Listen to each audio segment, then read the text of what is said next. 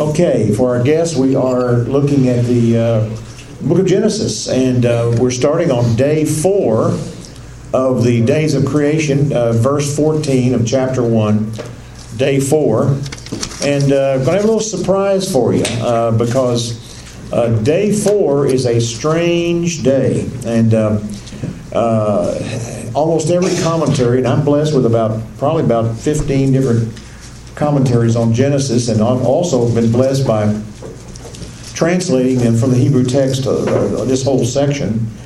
And when I got to day 4, beginning at verse 14, I said, something's weird here. This is a strange day in terms of the creation days. And so I've been looking at it more carefully, and sometimes when you have a theory that you're not certain about, or you're not sure about, you want to take some time, keep looking at it, examine what other authorities may say, read it over again, and so forth. And so that's what I did for several years. And lo and behold, I came up with, yes, indeed, what I'm seeing is strange and different.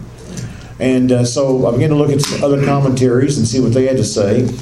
And so my theory is on track. And not all scholars hold the same approach to this day 4.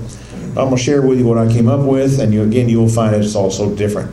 Let's back up a notch and start with verse 9, day 3, and take a run at it. Now remember, we're looking at the creation of life on earth. This has nothing to do with the evolution of the universe. I don't believe that we have evolution in the creation of the universe. But in terms of life, it is unique, and I believe that these are literal 24-hour days, because the Bible makes it very clear over and over again. It would say, then came evening, then came morning. Second day, then came evening, then came morning. Third day, and so forth. And so I think that the Bible is telling us that these are indeed the normal 24-hour days. All right, maybe it was 23 hours, maybe it was 26 hours, but within the ballpark of an average day as we would normally look at it. Just for fun, let's back up and start with verse 9, the third day. Then God said, let the waters below the heavens be gathered into one place, and let the dry appear. The Bible does not say land, it just says the dry. The dry appear. Now remember what's going on. We suddenly have the ignition of the sun, and boom. What do you have when you have heat on water? You have massive evaporation. And so we've drawn a thing on the board that would show that the sun is ignited. Everyone's got to admit that it was ignited at some point. And suddenly, much of the water is drawn off the surface of the earth, and it forms either you call it a canopy, you can call it a firmament, you can call it an expanse. It actually is a word that is pictured taking a piece of metal and a hammer and hammering this piece of metal out until it becomes kind of a plate. And so what happens when the sun hit the earth, you probably hear almost a roar, all this water going into the atmosphere and creating a canopy effect. Now this is why you have longevity of life. 2 things kill us. Remember, 2 things kill you. Okay, radiation from the sun, and our pipes get clogged with animal fat. And man was a vegetarian. He was herbivorous. He was not carnivorous when he first began. When it was first created. He was a vegetarian, and therefore you have longevity of life, you have the radiation blunted, and you have people living longer, 600-700 years and so forth. Also, the animal world. It's true that all reptiles keep growing if they're in a good environment. They keep growing. So therefore you had the lizards, the big dinosaurs that kept growing, got bigger and bigger and bigger. Now what will the flood be? The flood will be the tilt of the earth. The flood will be God tilting the earth, creating then a contrast of weather. For example, when the earth is on one side of the sun, you've got the northern hemisphere warm, southern hemisphere cool. That's what creates weather. Contrast creates weather. Okay? You have no weather if you have no contrast. You must have hot and cold. And that's why I mentioned last week a greenhouse effect. A greenhouse effect controls all the heat in an enclosed area. So from one end of the greenhouse to the other, you have the same moisture, the same heat effect. That creates a greenhouse effect. You open the door at one end of a greenhouse, now you've got contrast. Cool air is going to blow into the greenhouse. We have warm air at one end. Now you're going to have the water fall inside of that greenhouse. And so the tilt of the earth is, I believe, what caused the flood. Okay, the flood, the tilt of the earth. I meant to bring tonight, so you could glance at it, but the two books by Emanuel Velikovsky, who came to the same conclusion and was almost killed for it. I'm serious. I remember a Reader's Digest article in the 1960s where certain scientists put a hit on Emanuel Velikovsky because he destroyed evolution. And they said, this man has got to go. He looked at the earth, he looked at the stories of the creation stories and the flood stories in all civilizations, and he said, hey, the flood story was real, it was true, it was a tilt of the earth. Again, I mentioned last week, how do you take a boulder the size of this building and move it from the northern Canada down to Michigan? Water action. How do you take forests and cause them to tumble one on top of the other, where you mash and push whole forests together and smash them together? Water action. How do you take plants from northern Europe and sweep them in great sweeps of movement down to Africa? Water action. And Velikovsky came to this position, and he's dead right. And they don't like to look at the flood story, because if the scientists look at the flood story, then that is going to kill evolution, and they can't stand it. They put a hit on it. We've got to kill Velikovsky. I'm serious. Reader Digest had a long article on this man in the 1960s. But anyway, get off of that. Let's keep reading here.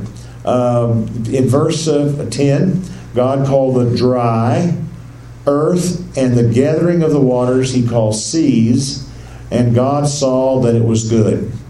Then God said, let the earth sprout vegetation, plants yielding seed, fruit trees bearing fruit after their kind, with seed in them on the earth, and it was so. Last night, Lacey and I sat for 1 hour watching a documentary entitled, what was the title, Lacey? Metamorphosis, thank you. Metamorphosis, about the monarch butterfly. And the documentary was produced by 6 PhDs. And we couldn't talk. Lacey and I just sat there like this. And I tried to make notes as fast as I could to share some with you tonight about the vegetation, and then later on we're going to talk about the creation of the little bitty insects, the small creatures like the butterfly. But I've got to share some. I was writing as fast as I could. You need to see the documentary Metamorphosis. By the way, that's a Bible word. That's a Greek word, metamorphosis. It's used in Scripture. Okay, the monarch butterfly only lives 2 weeks in the spring and can live up to 13 weeks in the fall.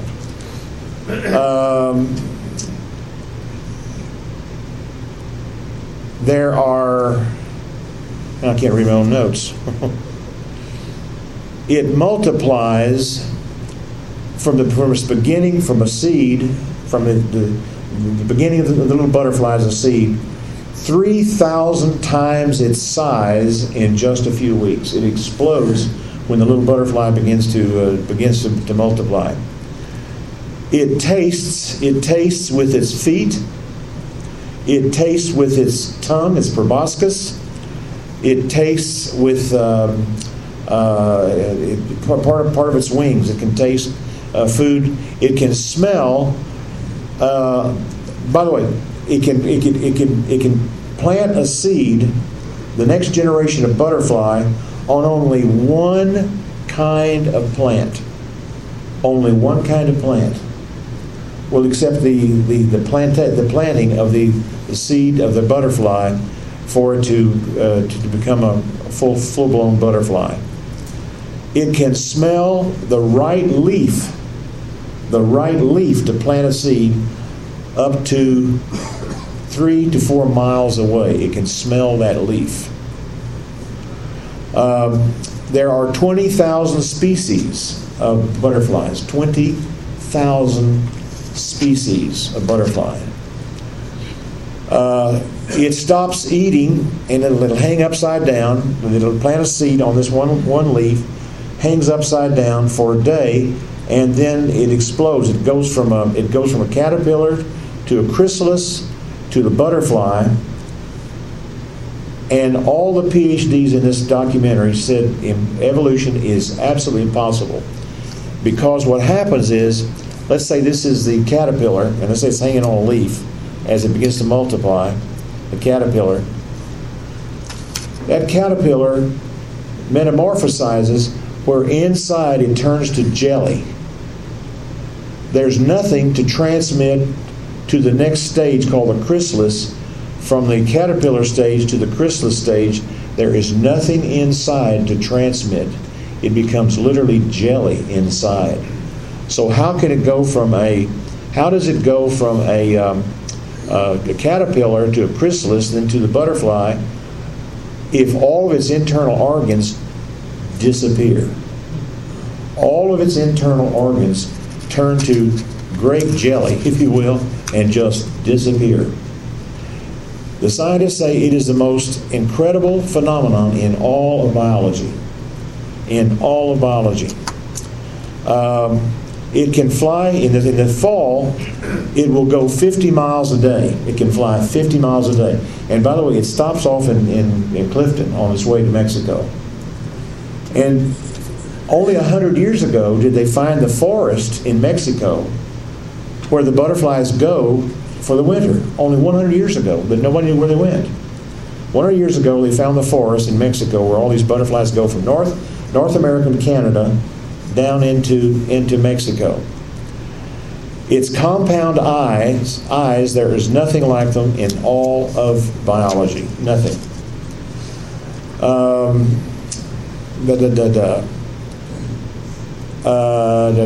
Wrote so fast, excuse me. Its proboscis, which we'd say is a tongue, is like a straw, and it rolls up. If you've seen a butterfly up close, the proboscis rolls up. Inside its head, it has a suction pump that pulls the nectar. It'll take the tongue and unroll it, and it's hollow inside like a straw. Has a pump in its head that pumps the nectar up through this proboscis, and that's how it gets the nectar. Remember, it can only land and it can only lay an egg on one kind of plant. No other plant in the world, just one. They don't figure that out. They can't understand that. The eyes use ultraviolet to see things. They can detect, the female butterfly can detect a mate a mile away. We only know 1,000th of anything that has the better technologies. We only know 1,000 of the technology of butterflies, and all these 6 PhDs. It's the wonder of the world. By the way, it can also land on a milkweed plant that kills other species of bugs, but it does not kill the monarch butterfly.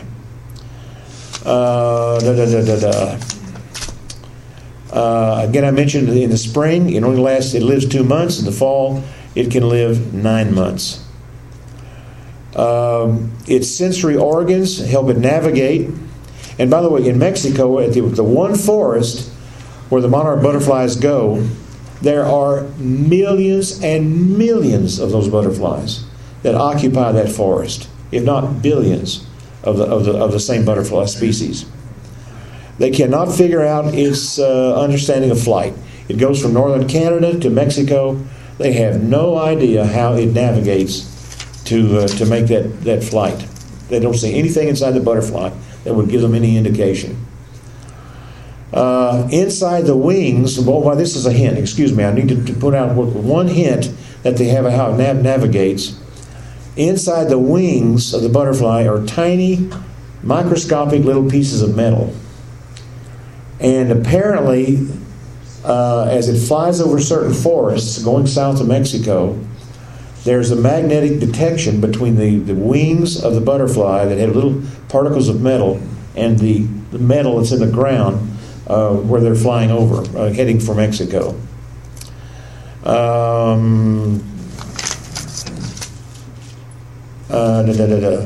Their temperature is just right to keep them warm and where they don't freeze.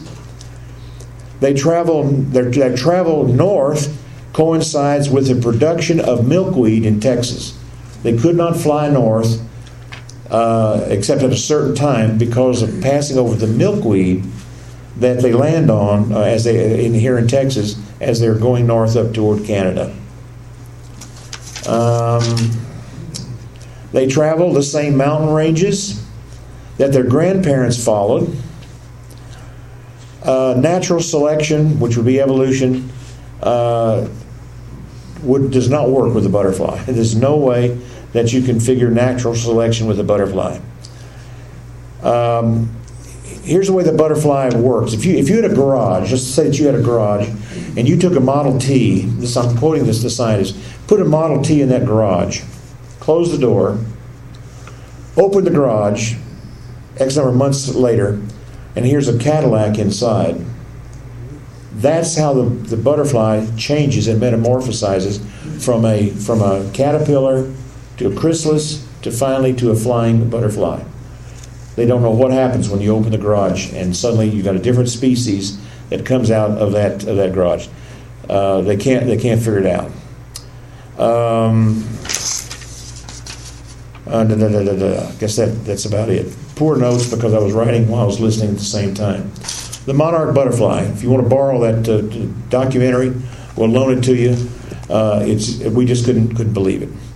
And we're going to come in a moment to the creation of the little creatures as we get over to past day 4 into day 5. All right, let's keep reading. Let's look at verse 11. Let the earth sprout vegetation, plants yielding seed, fruits bearing trees. Verse 12, the earth brought forth vegetation, plants yielding seed after their kind. Notice the after their kind, after their kind, after their kind. And trees bearing fruit with seed in them after their kind, after their kind. And God saw that it was good. Then came evening, then came morning, a third day. Now we're to day 4. This is the strange one. Day 4 is a purpose day. It is not a typical creation day. Now, if that throws you, it did me as well. It is a purpose day. And there's some little keys in the verses starting at verse 14. Then God said, let there be light in the expanse of the heavens. Wait a minute. We've already had the creation of the sun and the moon. Let there be lights in the expanse of the heavens to separate the day from the night, and let them be for signs and for seasons, the calendar, and for days and years. This is a purpose statement. A purpose statement. Let the lights be for. Wait a minute, they've already been created. But let them be for something. We want them to be for a distinct purpose. What is the purpose? For signs, for seasons, and let them be for lights, signs, season, lights in the expanse, in the hammering out of the heavens to give light on the earth. And it was so. And God made the 2 great lights, the greatest light to govern the day, the lesser light to govern the night, and oh, by the way, the stars also. If you notice your Bible, He made is in italics. It's not in the Hebrew text. It just says, the stars also. The stars also. Remember, this is a statement from man's perspective. From man's perspective. We've already had the sun and the moon already created. You go back to verses 4 and 5. This is now stating what their purpose is, and then it just tacks on, oh, by the way, the stars also. And God placed them in the expanse of the heavens to give light on the earth, and to govern the day and the night, and to separate the light from the darkness. And God saw that it was good. Then came evening, then came morning, a 4th day. Now I want to read to you what what one of the great scholars that I've got, Steiger, says about this fourth day. And listen to some of the little hints that Steiger gives to us on day 4. He says, the fourth day provided the celestial structures essential to knowledge of chronology on the earth and the proper succession of the seasons of the agricultural year. They also mark off the periods of light and darkness, providing periods of work and rest for man. Thus, God is seen to have organized into an understandable system the sun and other astral bodies. One now knows that the moon is not a light-emitting, but a light-reflecting body, as is also the earth. Hence, the moon is designated the smaller light because of this fact, and because its light is less. God also established their motions in the heavens for the purposes of chronology, by which man should be enabled to measure time. The verb to set in the firmament, to set, means to set, and simply states the fact of their being positioned in the heavens and appointed to function as measurements of time. Their function was established by God and is not a result of evolution. Insomuch as the stars, the moon, and the sun were created before, back in verses 4 and 5, before this with the heaven, verse 1, and so forth, this day, day 4, portrays progress in their visibility. To set should be interpreted as signifying the act of institution by which they became seasonal signs. They were already there, but now the statement is made they are for seasonal signs. And the text can be translated, quote, so after God had made, back in the first verses, after God had made, he then set them, blah, blah, blah, and so forth and so on. This day is unusual. This day is unique. It is not a normal creation day. It is not normal. It is a strange day. And I had one other sheet to read to you, and I don't seem to be able to find it. I'll have to find it at the break. So it's very possible this is not a creation day, but a day of purpose. Let's look at the markers again. Let there be light. Let them be for signs, for seasons. Let them be for lights in the expanse. Coming on down, verse 16, to govern the night. Verse 17, God placed them in the expanse to give light on the earth. Verse 18, to govern the day and the night, and to separate the light from the darkness. And so there are indicators that this is not a normal creation day. And this is thrown Bible teachers. Well, wait a minute. Is this the creation of the sun and the moon? Well, wait a minute. You go back to the first few verses, 2, 3, and 4. Here's where it seems like you have the creation of the sun and the moon. You do. So this is a purpose day. This is a statement of purpose. It's not a creation day in the normal sense that we normally think of as we read through these passages. I had another piece of paper to read to you, and I can't find it. Well, I'll just have to skip it for now. Let's move on. If you have a question on this, I'll try to deal with it. But I take it that it's not a normal creation day. It really ticks me because I had another sheet to read and can't find it. Verse 20, day 5. Then God said, let the waters swarm with swarms. The Hebrew text says swarm with swarms. By the way, 90% of all living species is in the ocean. 90% of the species of earth are in the ocean, okay? Only 10% are on the land. Swarm with swarms of living creatures. Let the birds fly above the earth in the open expanse of the heavens. And God created the great sea monsters and every living creature that moves, with which the waters swarmed with their kind, and every winged bird after its kind. And God saw that it was good. How many last night saw, I watched a little football, but how many saw the the documentary on the great white shark. You might see the documentary. Incredible. They took apart a great white shark. They analyzed it, cut it apart on this documentary, and you would not believe it. The eyeball of the great white shark is that big, and inside is the little lens that whereby the shark could see.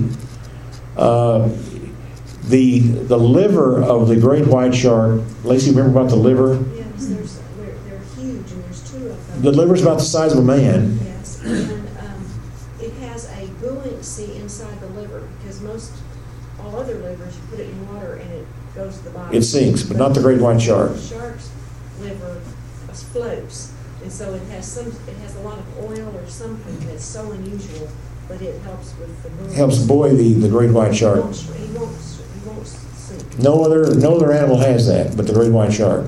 Absolutely incredible. Yes. What channel are you watching? Just below World War I channel.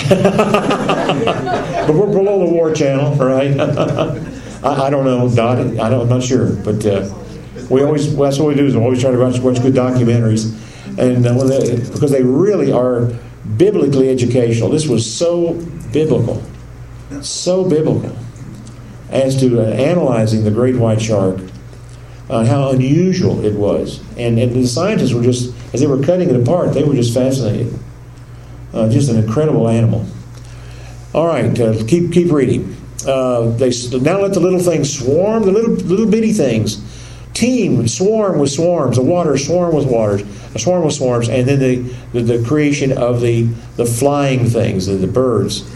By the way, you know the birds have their wings and their bones are hollow to cut down on weight.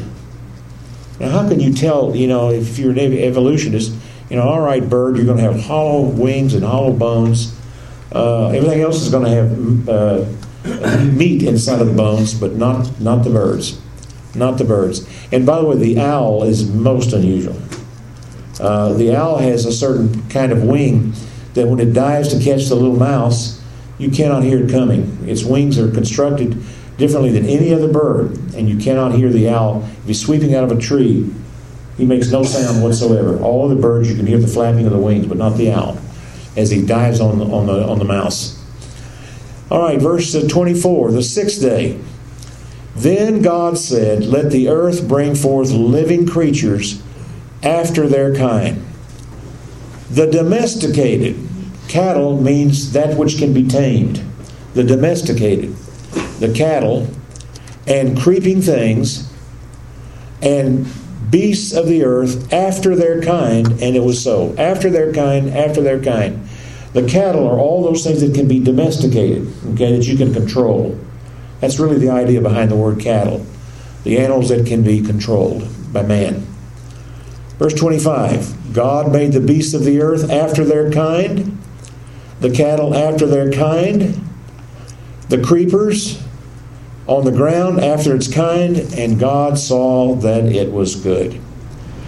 Now remember, you have interaction between species and vegetation. Interaction. If these days were thousands and thousands or millions of years, nothing would live. You've got to have interaction between animals and vegetation within a short distance, a short time frame, and that's what you've got. 24-hour days, 24-hour days, 24-hour days.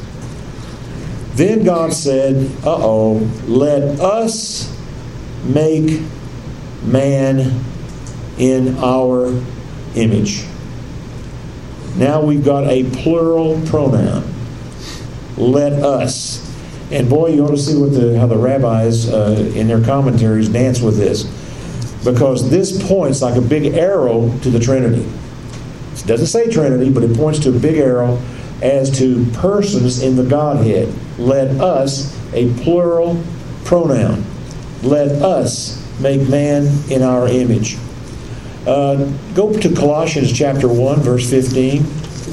Colossians 1:15. Is it a little cool in here? It's just me. Is it cool? No? Everybody's okay? It is a little cool? Okay, you want to turn it up, Lacey? It's on. Okay, all right. Colossians 1:15. Flip over to Colossians 1:15.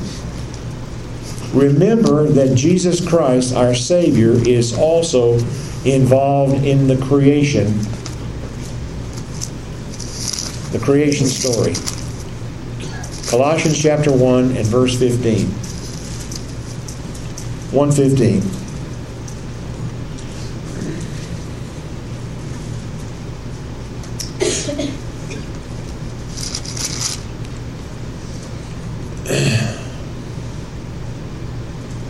He, Christ, is the image, the reflection of the invisible God. He is the firstborn of all creation. The word first here is literally the idea of first in rank. He is the prime one in rank over all creation. Now this is talking about Christ in His incarnation, okay? His incarnation. Because He came into earth and He took upon Himself humanity, all right? His creation.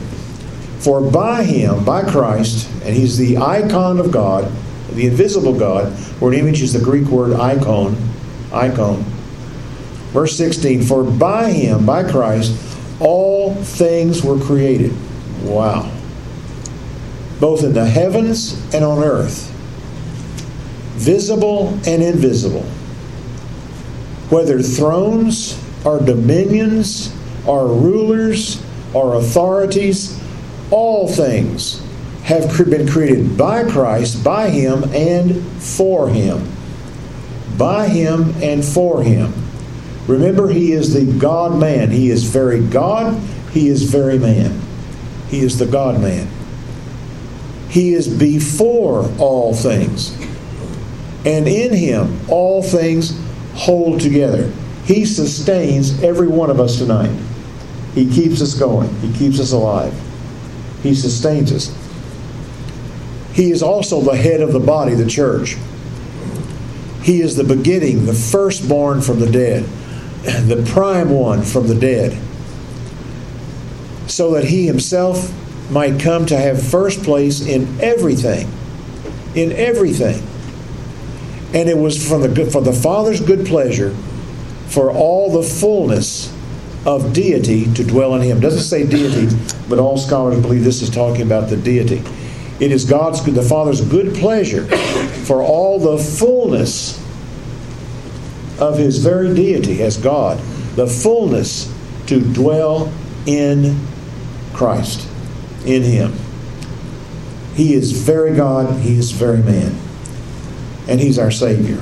And He's the Creator of all things. He's not simply just another man, the good teacher, and so forth. Yeah, Ronnie? Job 34:14, if it were His intention and He withdrew His spirit and breath, all mankind would perish together and man would return to the dust. That's right. If God did not sustain us, and that would be Christ also, of course, we would just go boom, we would just die. All creation would just end. He sustains, He holds, He keeps everything going. And so the Lord Jesus and God the Father, of course, is the one who keeps all things going. If He stopped His creative energy and His creative work, as that passage says in Job, everything would just end. It just stop. All right, look at, come on down to verse 26 again in Genesis chapter 1:26. God said, let us make man in our image, according to our likeness. The plural pronoun again, our image, our likeness. And let them rule over the fish of the sea, over the birds of the sky, over the domesticated, the cattle, and over all the earth, over the creepers that creep on the earth. And God created man in His own image. In the image of God, He created him. Male and female, He created them. I want you to go over to Matthew chapter 19. Matthew 19. Matthew 19. Verse 4, the Lord Jesus said this. 19:4. He told the Pharisees, have you not read? Have you not read? By the way, notice that. Have you not read? What are we doing tonight? We're reading the authority of Scripture. Have you not read? This is our authority. This is our guidebook, the Scriptures. Have you not read from the Scriptures? Have you not read that He who created them from the beginning made them male and female? Male and female. We are created unique. There's not evolution. We are created unique. He made us male and female. Adam and Eve, male and female. And then there's a plan. Look at verse 5. The plan is, for this cause a man will leave his father and mother and will cleave to his wife, and they shall become one flesh. Okay? One flesh. He created them male and female. That is as plain as you could get it. And that's Christ's commentary on Genesis. This is his commentary, the Lord Jesus' commentary on the passages that we have in Genesis. We have to see what he says about the passages. He puts his stamp of approval on these passages. Now, what is image and likeness? We don't fully know the difference between image and likeness. We can't fully tell you what the distinction is between those two words. We can guess and we can try to talk about it, but we really fully don't know. How are we in an image and likeness of God? I have 3 words that might help us. Okay, this is some way to try to help us, and you might want to write this down. Intellect, sensibility, and will. How am I like God? Certainly physical is not it. I'm not like God physically. God does not have a physical body as we know. But how are we like God? In intellect, man has the highest intellect of all of the animal world. My little kitty cat has intellect. She can remember certain things. She can remember certain foods that we give her, and she knows on the floor when the sun is hitting the floor to go over there and lay down right there at that spot where the sun is, because it'll be warmer. So she has a certain intellect, but nothing like the intellect of man. The great white shark does certain things just by accident almost, but that's not the intellect that humanity has. Intellect, sensibility, are emotions. Our kitty cat has emotions. She can be lonely when we're gone. She can cry when we come home. That's a certain sensibility. That's a certain feeling she has. Nothing like the sensibility, the feeling, and the emotions of a human being. Doesn't even come close. And our sensibility is similar to God's sensibility. Now look, remember, we're not like God. So his sensibility is almost infinite. But we have a sensibility like that. His intelligence is infinite. And we have a certain intelligence like that, but not coming near close to what God has. Will. We can determine things. I always like to look at a room like this. In this room, we have probably not millions, but billions of hours of human creativity in this room.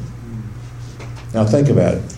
The creation of plastic, the mining of copper for the copper wires to run electricity, to have a power plant 30 miles away that can send electricity here into this lamp to give light. The creation of the light bulb, to put the gas in the light bulbs. The things that are made out of petroleum in this room. Ink. The mining or the harvesting of paper or wood for paper. All the Bibles that we have. The creation of ink. Look at all the books that have ink in this room on them. The creation of the printing press. It goes on and on and on. How to make this table smooth, where it can't be cut and it can be solid. how to create the little teeny tiny whiny little itsy bitsy ball that's the end of a pen like this, whereby the ink comes out just right so that I can write with this pen. It goes on and on and on just in this room. The creation of a rug, whereby the fibers in the rug don't come apart as we walk in the room. Who manufactured a rug whereby the fibers would stay together and you would create a rug the size that we have in this room? The creation of metal, the creation of the plastics for these tables, the creation of these cans that can go through a process of turning out a can or 500 cans a minute and put the juice in this can. The technology that it took to create that. On and on and on and on and on and on in this room. That comes from the will of a human being and the intellect of a human being that at least aims towards the intellect and the will of God. But again, His intellect is infinite. Ours is still limited. His will is infinite. Our will is still limited. But in that sense, we are kind of like God, but certainly we are not God-like. As you can follow what I'm saying on that. We're not God. We're not God-like. But the three words help us understand something about ourselves that would say we are like God in these ways: intellect, sensibility, sense, emotions, feelings, and will. And again, you go to the animal world, we are far superior than the animal world, but we don't come close to what God is like in intellect, sensibility, and will. Notice in verse 27, God created male and female. He created them. All right. This is the creation story. And we only have 27 verses. 27 verses given over to the creation story. Then we're going to shift gears because something will happen in verse 28. And let's just read these few verses and we'll take a break. And God blessed them, and God said to them, be fruitful and multiply, and fill the earth, and subdue it, and rule over the fish of the sea, over the birds of the sky, over every living thing that moves on the earth. Then God said, behold, I have given you every plant yielding seed. Notice that man is herbivorous, not carnivorous. We were to eat plant food, not animals. Plant yielding seed that is on the surface of all the earth, and every tree which has fruit yielding seed, it shall be food for you. And to every beast of the earth, and to every bird of the sky, to everything that moves on the earth which has life, I have given every green plant for food, and it was so. And God saw that all that He had made, and behold, it was very good.